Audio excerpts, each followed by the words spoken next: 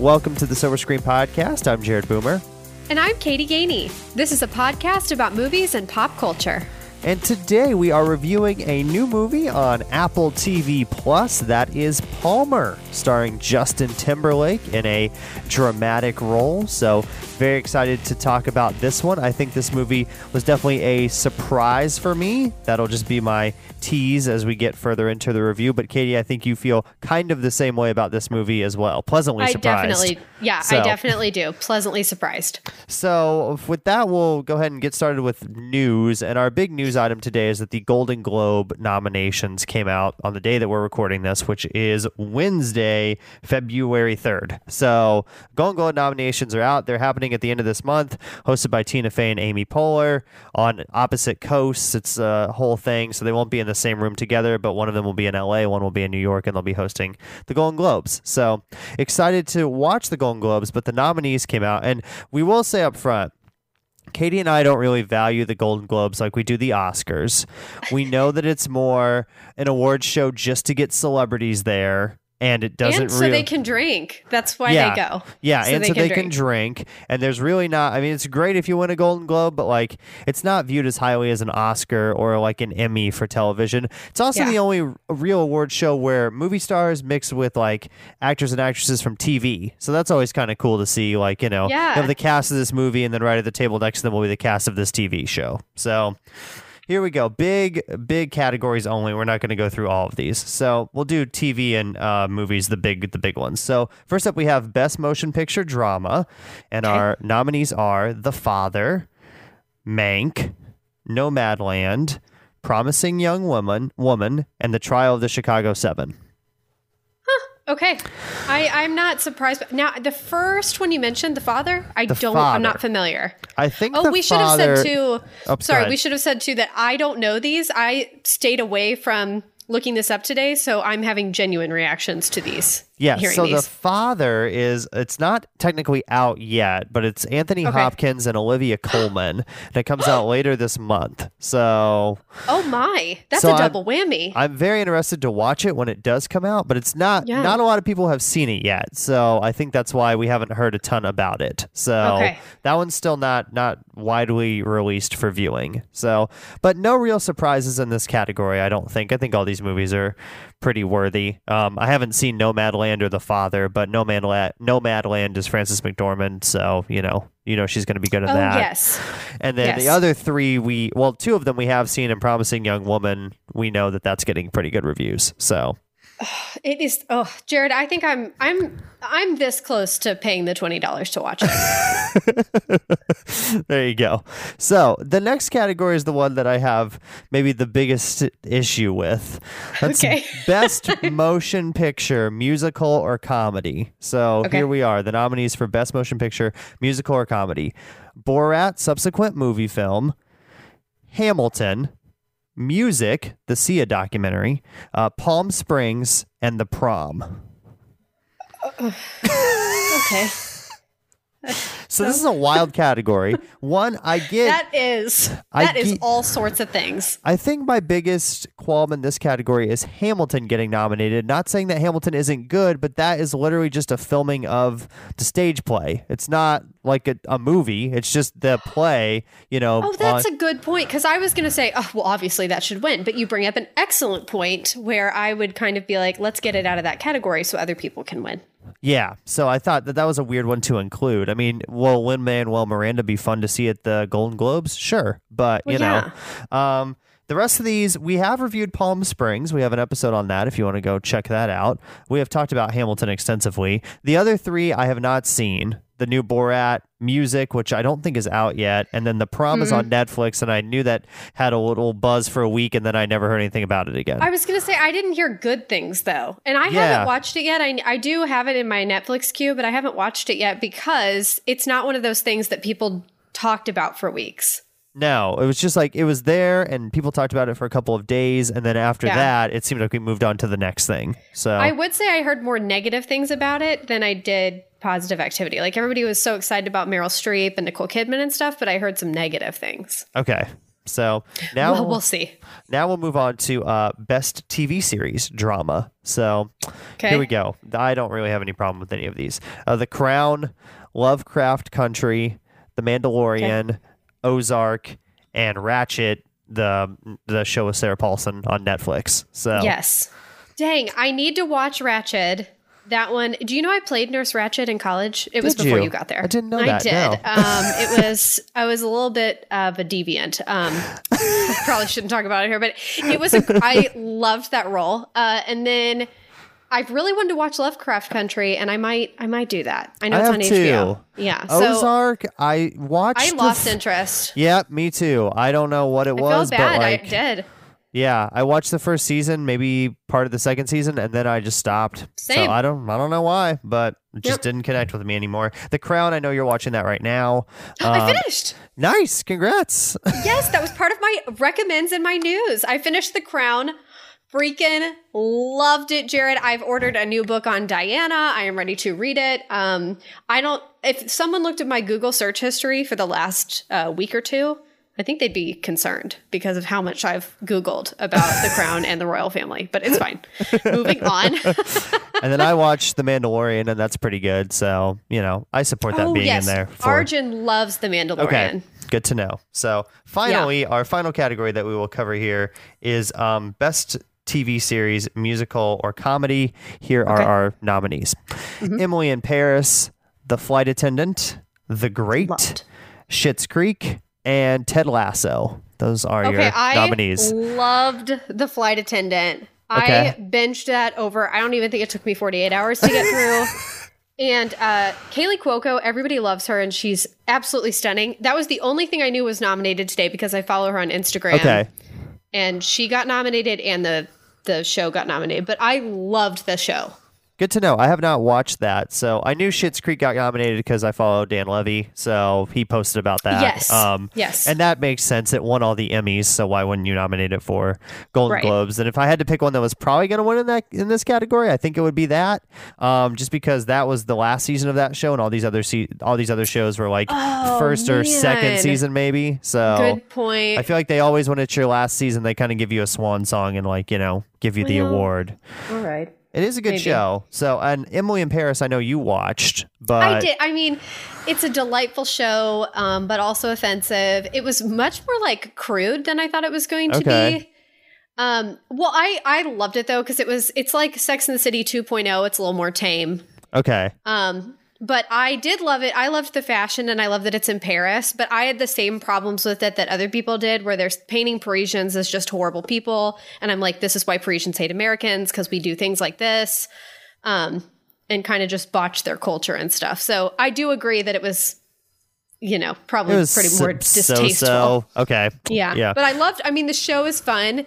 And if you are obsessed with Sex and the City like I am, it's fantastic. I heard that was coming back. They're like rebooting it on HBO, but one of them is not. Three. Yeah. Only three of the four, but her character is a great character, but if you can't make it work, people are still going to tune in. It's not like they're going to be like, oh, I'm not going to watch it now. As long as you have Sarah Jessica Parker, like that's kind of like she's the main. That's one. all I need. So she's on the poster. So yeah. Okay, that's about it for news. Only other news item is that Jon Batiste might win an Oscar. Oscar nominations are not out yet, but Soul is eligible for Best Original Score at the Oscars. Yes, so. I was pumped for this because I have such a crush on him, and I love him, and I watch Colbert every single day of the week, and I just think he's fantastic. And I think it was kind of a debate whether it could be nominated or not. Okay. I don't know all the stipulations. I won't even pretend to, but I was reading an article. I didn't retain a lot of the information, obviously, but it was talking about Trent Reznor and his writing partner, and then Jon Batiste, and how much time, because they split up how much music they contributed. Oh, good point. Yeah. And so there's some kind of stipulation, but they had just enough where it could be open for consideration. Okay. And then if you're like, I know with that too, like if your movie has like if you didn't come up with a totally original score for the movie, then it like that factors in, or if you use like a song that's already been recorded, like if you just put music in your movie, or like there's a lot of different things with that category that like make it very odd. So, but congrats to them for being eligible. They're not nominated yet, but they probably will be. I mean, Soul has such a great score that I can't see it not getting nominated. So that should John Baptiste should definitely be in there. So, okay, on to recommends now. I only have two really quick things.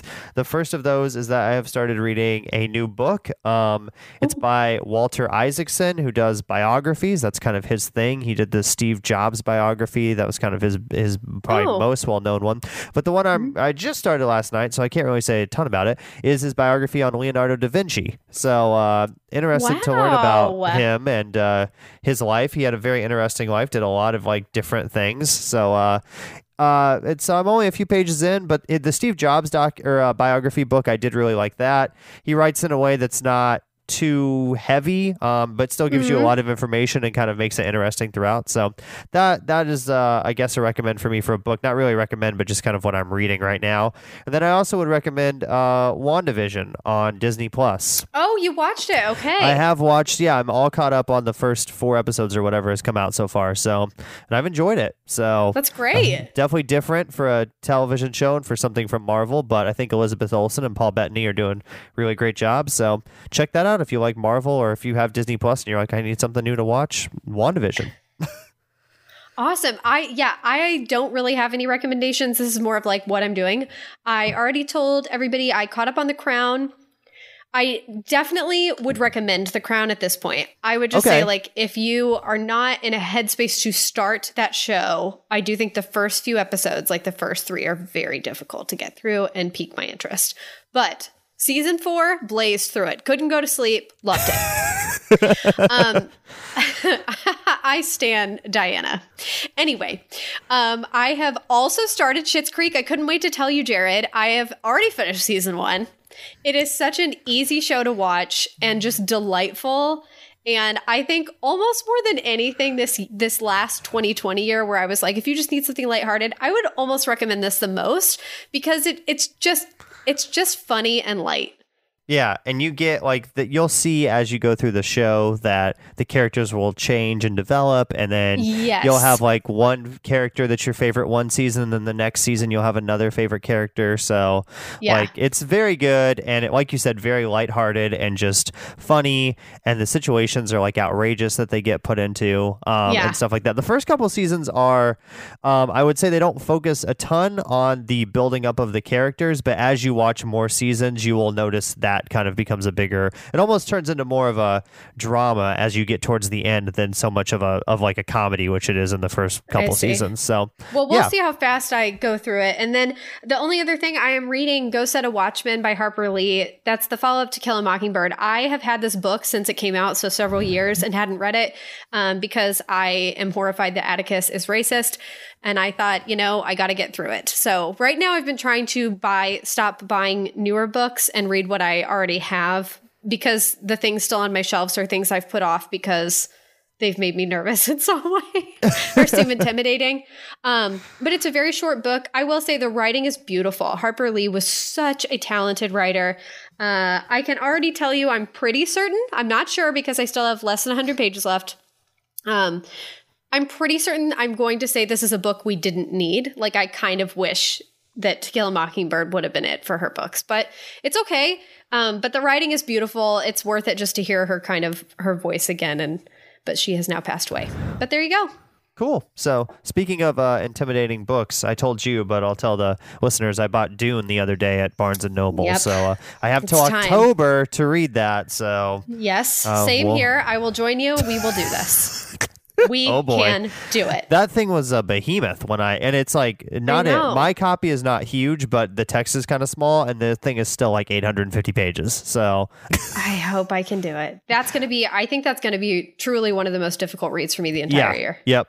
So, okay, into our review of Palmer Now, which is on Apple TV Plus, released on January 29th, rated R for language, some sexual content / nudity, and brief violence. It's an hour. Oops, go ahead. Also, sorry, I also noticed they didn't put drug use, but I definitely think people should be warned if that's a trigger for you or you worry about kids, there is very brief but notable drug use. There's also drinking in this movie as well, which they did not put True. on here either. A lot of drinking. So, yeah. Yep. And then brief violence. So, an hour and 50 minutes. IMDb is a 7.3 out of 10. Rotten Tomatoes, critics 75%, audience 91%. I will say before I watched this movie, I did happen to see the critic score on Rotten Tomatoes, and I thought this is probably going to be good, but I don't know if this is going to be great. But now seeing that audience score, it kind of confirms that, like, this is, I think, a better movie than the critics are giving it credit for. Yes, and not many critics, because I checked last night, not many critics had viewed it yet. It was like 70 people or something, which Rotten Tomatoes, you usually get quite a bit more. So I don't know if that'll sway it, but I'm much more towards the audience end of the spectrum. No box office information because this is streaming. And if you don't know the synopsis, is an ex-convict strikes up a friendship with a boy from a troubled home. So we have some critics' reviews of this movie. First up, Maureen Lee Linker of Entertainment Weekly says, a tender, earnest tale of how love and nurturing can truly change lives. So I would agree. Next up is Monica Castillo of RogerEbert.com, who says, while many movies have played this premise for laughs, in Palmer, the setup is played for sentiment, and an effective one at that. So I think that's a good point, because a lot of these type movies, a lot of comedies will use this kind of situation where it's like there's a kid and somebody else has to parent the kid that's not their, direct mother or father. And so you have laughs ensue because of that, because it's like, oh, fish out of water situation, stuff like that. This movie approaches it more from a dramatic perspective and a more inspiring and empowering perspective, which I did appreciate, because that's not really a thing that you see a ton in dramas. It's more they use it in comedies for laughs. Yes, I definitely, a lot of my likes for today center around this sentiment. So finally, we have Richard Roper of the Chicago Sun-Times, who says, director Fisher Stevens, working from a finely constructed screenplay by Cheryl Guerrero, delivers a solidly built, well-paced story that feels true to the locale and the characters. So would definitely agree. Very well-paced and not too long, and it does feel authentic. So would agree on all those fronts. So this is directed by Fisher Stevens. He's an actor and director. He won an Oscar for Best Documentary Feature in 2010 for The Cove, which you may have seen. That is the one about dolphins. And then you knew him from Early Edition, which was a movie or TV show that was on? TV show? Okay. And I don't know, I would love if people listen to the podcast, if they remember the show, because I was pretty young when it was on and Mom loved it. My mom was obsessed with the show and I was obsessed with it. And Kyle Chandler was the lead and Fisher Stevens was his best friend. And every day he would receive an early edition of the news that told him what was going to happen that day. And he had to go save someone's life, basically. Okay. That's fun. So it would be now you would get a paper that says there's going to be a school shooting. And then he would go to make sure that doesn't happen. Okay. So interesting concept. It was a great show.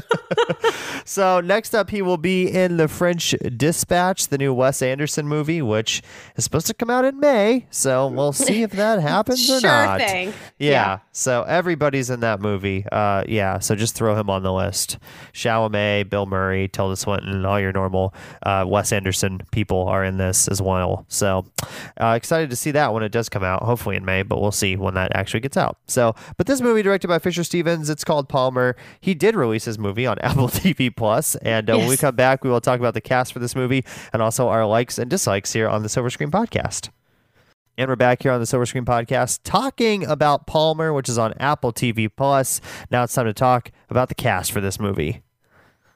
First up, we have Mr. Justin Timberlake.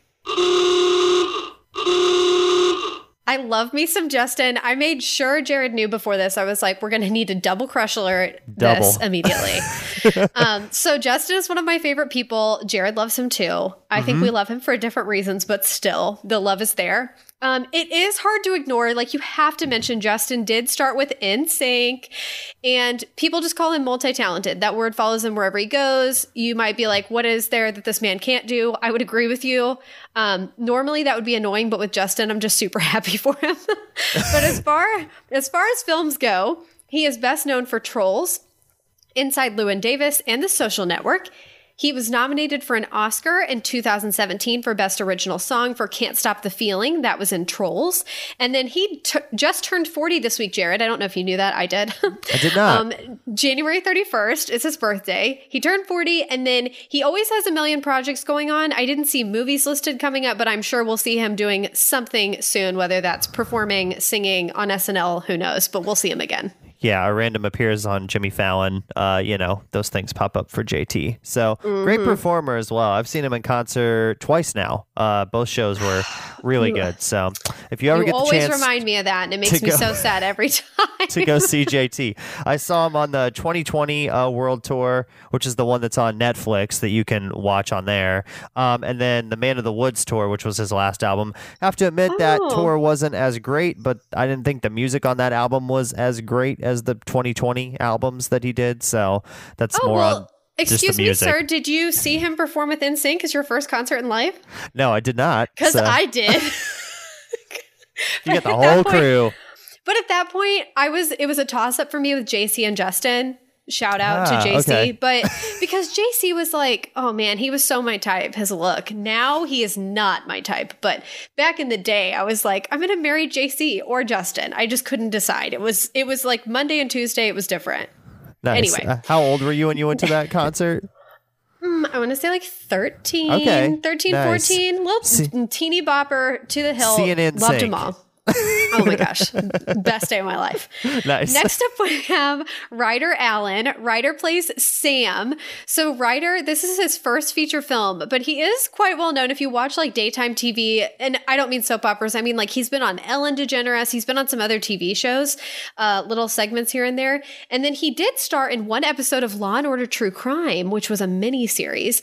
He is only 8 years old and he doesn't have upcoming projects listed, but judging from how good he was in this film and people just, I think, caring about Justin Timberlake and what this film is about too, I think we'll see Ryder again. I think so too. And then lastly, we have Alicia Wainwright. She plays Maggie in the film. She is 31 years old.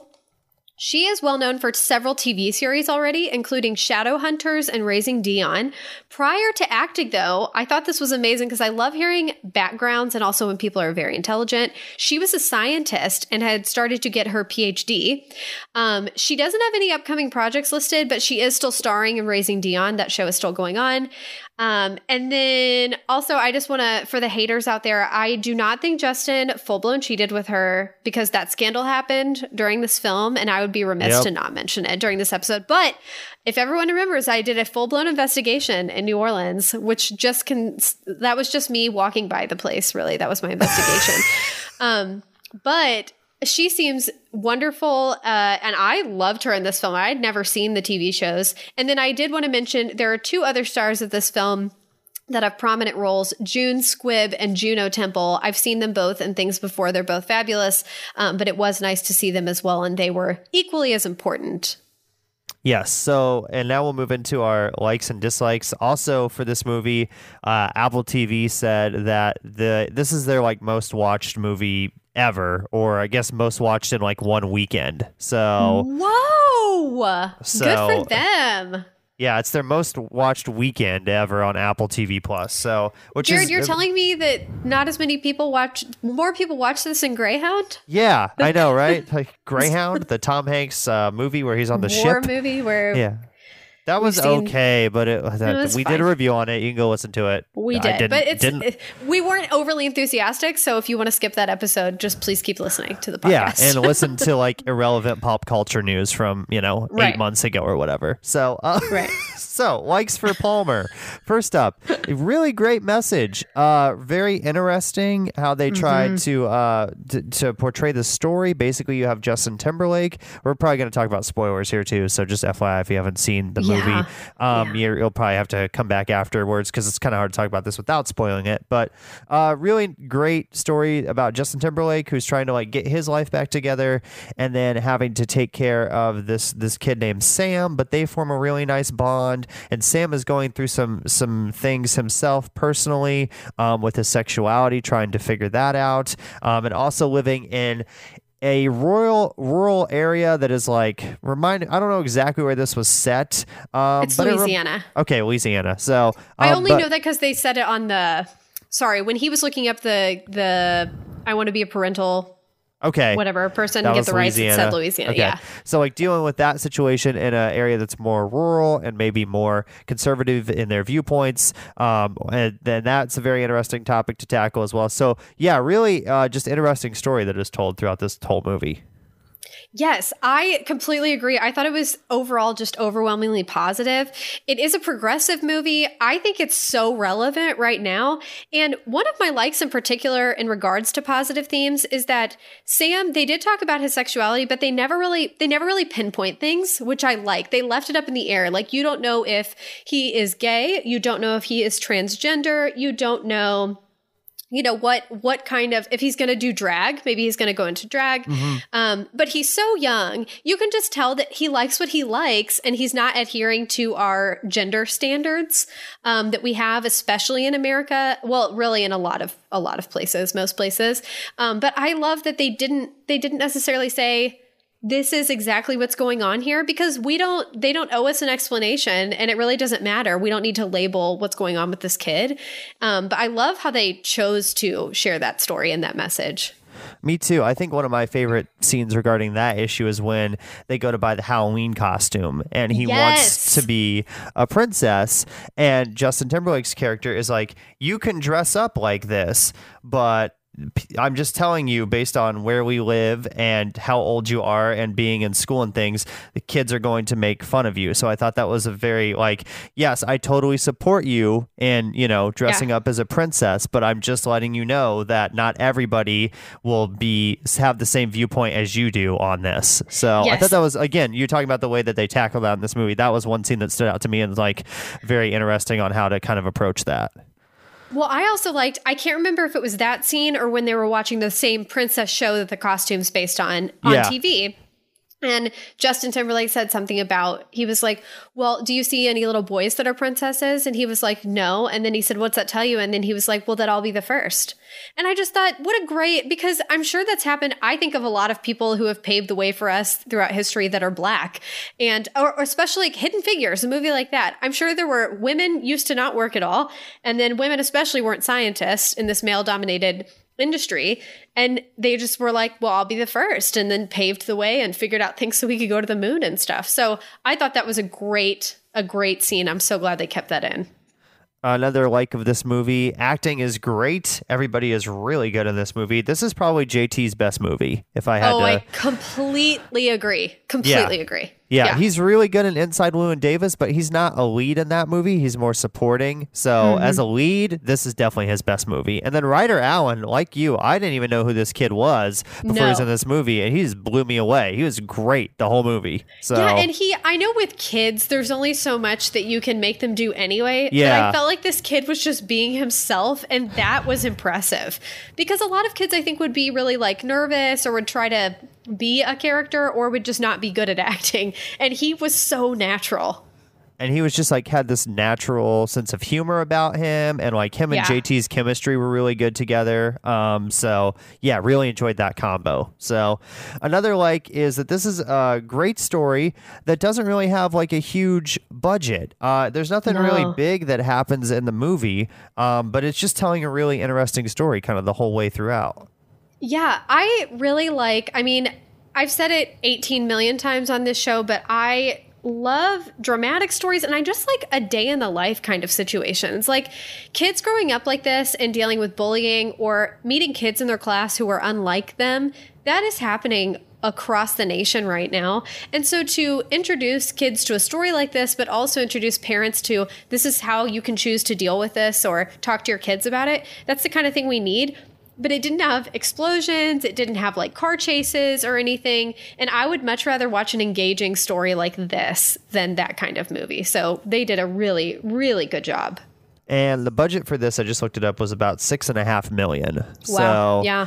I don't know how much JT took of that, but probably at least $1 million, if not more. So, when 25% is going to one person, they're pretty impressive what they were able to make on that small of a budget, because it is really, really well made movie for a lower price point. So, another thing is that I liked about the movie. This is definitely a spoiler for me, but I thought this was probably the best scene in the movie. Was where Palmer gets arrested. He goes back to where they live in the kind of where the trailers are, and he has the kid with him. Sam. He has Sam with him, and basically he drops Sam back off at his parents. His parents they're abusive towards each other. I think they're abusive towards him, even though you don't ever see that, but it's kind of assumed that might be going on as well. It's not a great living situation.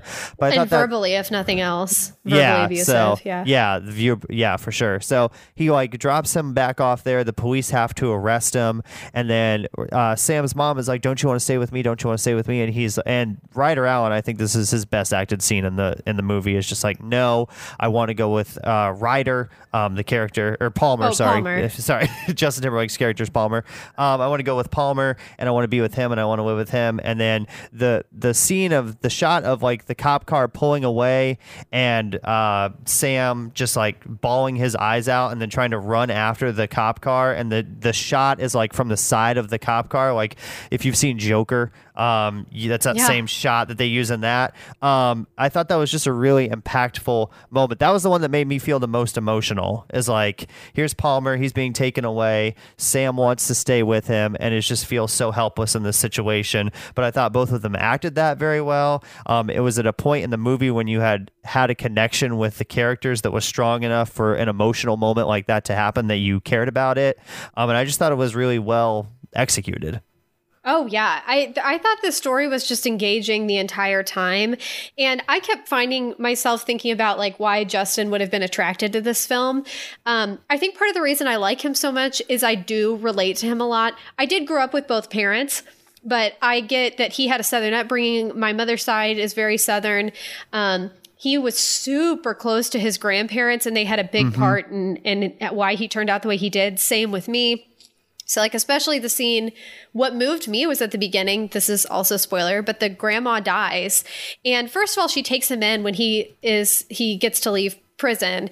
And I liked that he was respectful to her, even though he had some things to work through that he was not happy about in life and not happy with himself, but he was very respectful to his grandmother. And you could tell he was a hard worker. But when she died and Justin Timberlake he found her and started crying. Yeah. None of that looked like acting to me. And then I started crying because I was thinking about my grandparents dying. And I think too that I'm glad that whatever led him to this story to make him do it, I'm glad that it did. And I think a lot of it has to do with, too, now he has 2 kids.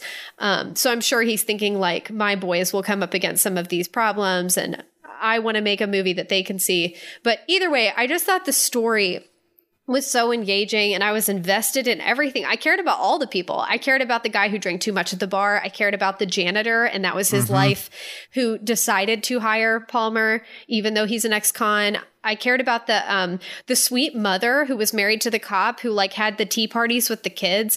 Everybody in it, I found this community so interesting. And normally, especially in this highly sensitive political time, that's not a community I would be super excited about walking into.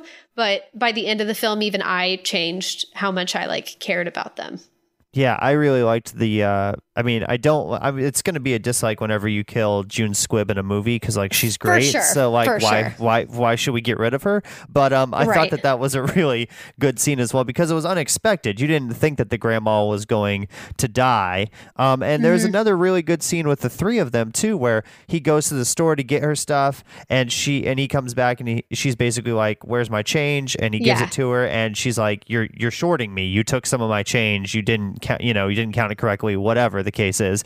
And then the day goes by, and then the next day you find out that it was the right amount of change. And then the kid, Sam, is like, well, June Squibb's character, you should apologize because you blamed him for something that he didn't do. So it was like just a really nice like meshing of 3 different age groups there. And like the 8-year-old being the one that is like, hey, you were kind of in the wrong. You were kind of in the wrong. Let's make up and settle this and go on our way. So I did like that scene as well. And then another like for this movie is that they kind of tell you about Palmer's past through like conversations that he has with Alicia Wainwright's character. That's kind of the main way that they tell you about how he got to the situation he is right now. And a couple of flashbacks and things, but I thought that was a really natural way to set that up. And it kind of just happens as the movie goes on instead of focusing on it at the beginning. At the beginning, you don't really know who he is. You just know that he's gotten out of jail, but you don't know why he was in there, how long he was in there, etc. But throughout the movie, you find out more and more as he has conversations with her character, Maggie, about his situation. And I thought that was a really cool like storytelling method. Yes, I do too. Natural was the word that came to mind because some stories they set it up and there's a flashback. Or it'll be like in a world. Or it'll say, or they'll like have a conversation right at the very beginning. Like I can imagine a buddy being like, oh, you got out of jail, man. You got out of jail because you like assaulted that man. And then they replay it for you as if the audience isn't smart enough to figure that out. And I loved how they introduced everything little by little. I do have one dislike about it, but I'll share that in a minute. But overall, I just really liked that this movie, what you mentioned earlier, and this was the negative, some of the negative critiques on Rotten Tomatoes. People talked about how we've seen a story like this before. They're right. We've seen a lot of movies with ex-cons. We've seen a lot of kids treated badly where someone takes them in.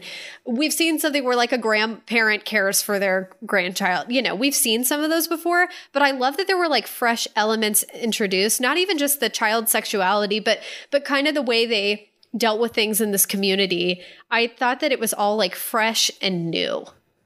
And I only have one more like before we move on to dislikes, and that is the end credits song. I really like the end credits song. It's by Nathaniel Rateliff. Yes. It's called Redemption, and he just did it for this movie of Nathaniel Rateliff and the Night Sweats. But love that credit song. I mean, I sat there the whole time and listened to that whole song because it was so good. Me too. It's so funny you say that because it's been really popular. Because even when I went to look it up today, I just wanted to listen to it on YouTube, and so many things were popping up on the internet. So we are not the only two that really noticed that song.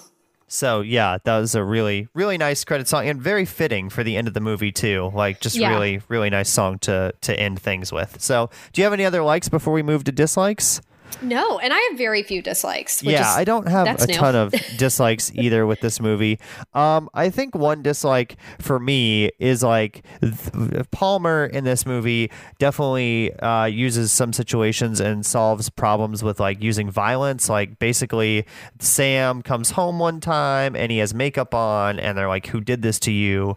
And they're like, one of the kids, the bully kid at school, his dad, did this to me or whatever. So then JT goes to the bar and like beats him up immediately. And like, was that the best course of action?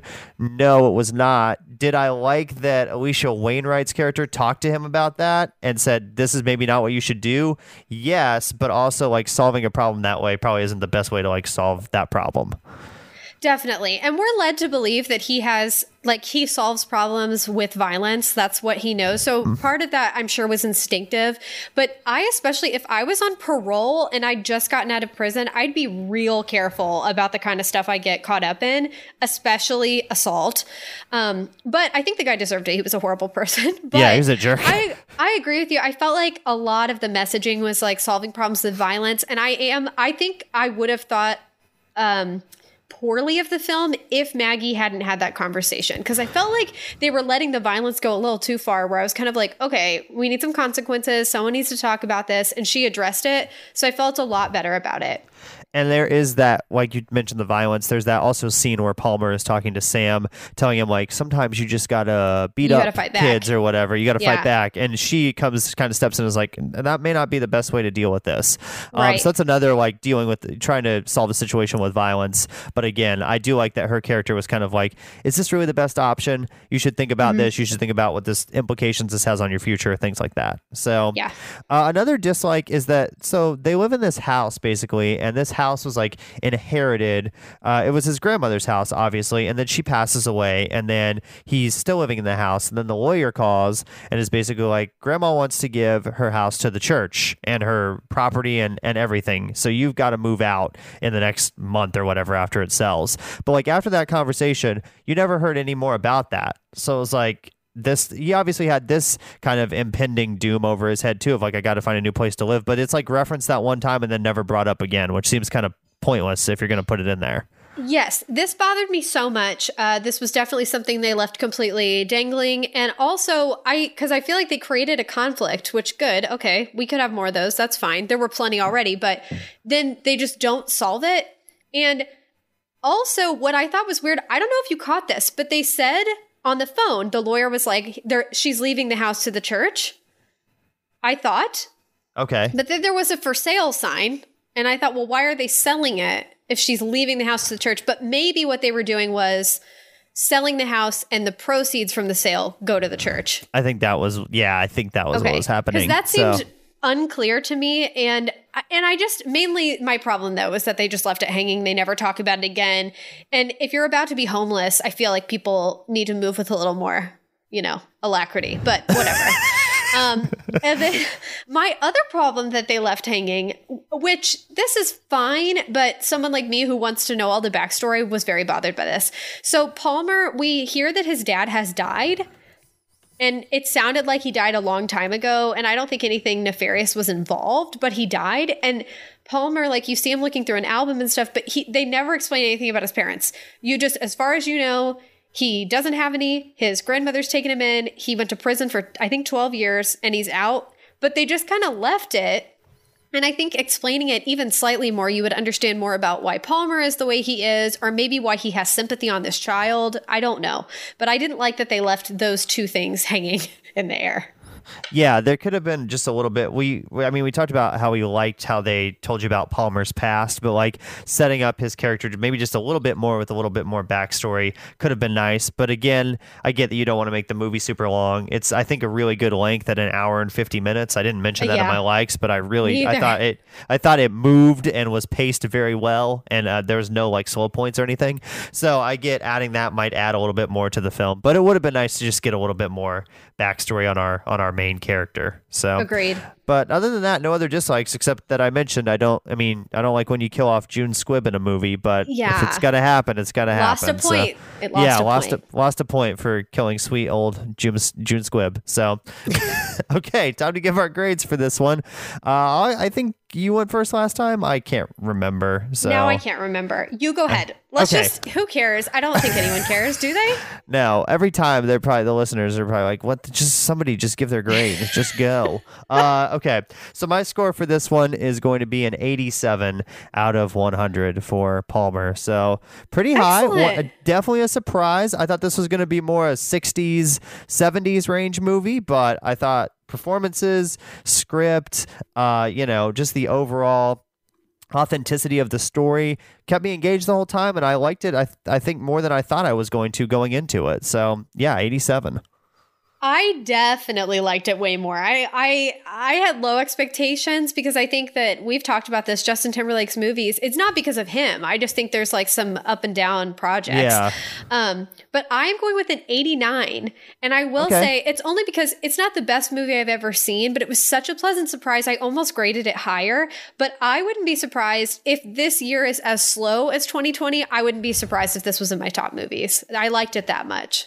Yeah, we'll have to see kind of what happens with the later back half of the year, because we already know nothing's really coming out until the summer anyway at this point. Right. So we'll see what happens and if any more movies get delayed or anything. But if it's like last year, then yeah, I could definitely see this being in my top 10 at the end of the year because it was really good. So that's our review of Palmer, and you can check that out on Apple TV Plus right now. And you can find the Silver Screen Podcast on social media at Podcast Silver on Twitter and Instagram, and then just search the Silver Screen Podcast on Facebook, and we'll pop up there. there. Also, if you would like to leave us a review and a rating wherever you listen to your podcast at, that is always very helpful. And we thank you for that. And if you write us a review, we will read it on the show. So, if you want to say something good or bad, it doesn't matter. We would like it to be good, but we'll read it on the show no matter what the review is. So feel free to do that in Apple Podcasts or wherever you might be listening. And then next time on the show, we're going to review a new movie on Netflix with John David Washington and Zendaya, and that is Malcolm and Marie. So I feel like this movie was supposed to come out earlier. I feel like I saw previews for this a while ago. I don't know. Maybe it probably got pushed back due to COVID. So, well, they did all this during COVID. I only know that because I watched, wrote it and everything. I watched an interview with Zendaya today, and I think they filmed this at her house. Okay. And they all quarantined together, and there were a lot of they didn't have. She either said an AD or a DP. I can't remember which position. Okay. But she was there was a bare bones cast and bare bones crew. But anyway, I can't remember either to answer your question, but I do know this has all happened within the same year. It must not have been this. It must have been some other movie that was also in black and white, so that made me think that it was this one, but it must have been something different. So, the whole thing was financed, filmed, edited, everything during the pandemic. So, very interested to watch this one. And basically, it is about a film director and his girlfriend who their relationship is tested on the night of his film's premiere. So, and kind of like a wide age gap there between the two main characters. So interested to see kind of how that plays out as well. A lot of people have been talking about that. Okay. Yeah. So, cool. Well, that'll be our next episode. We'll be talking about Malcolm and Marie here on the Silver Screen Podcast. Until next time, we'd like to thank the Academy.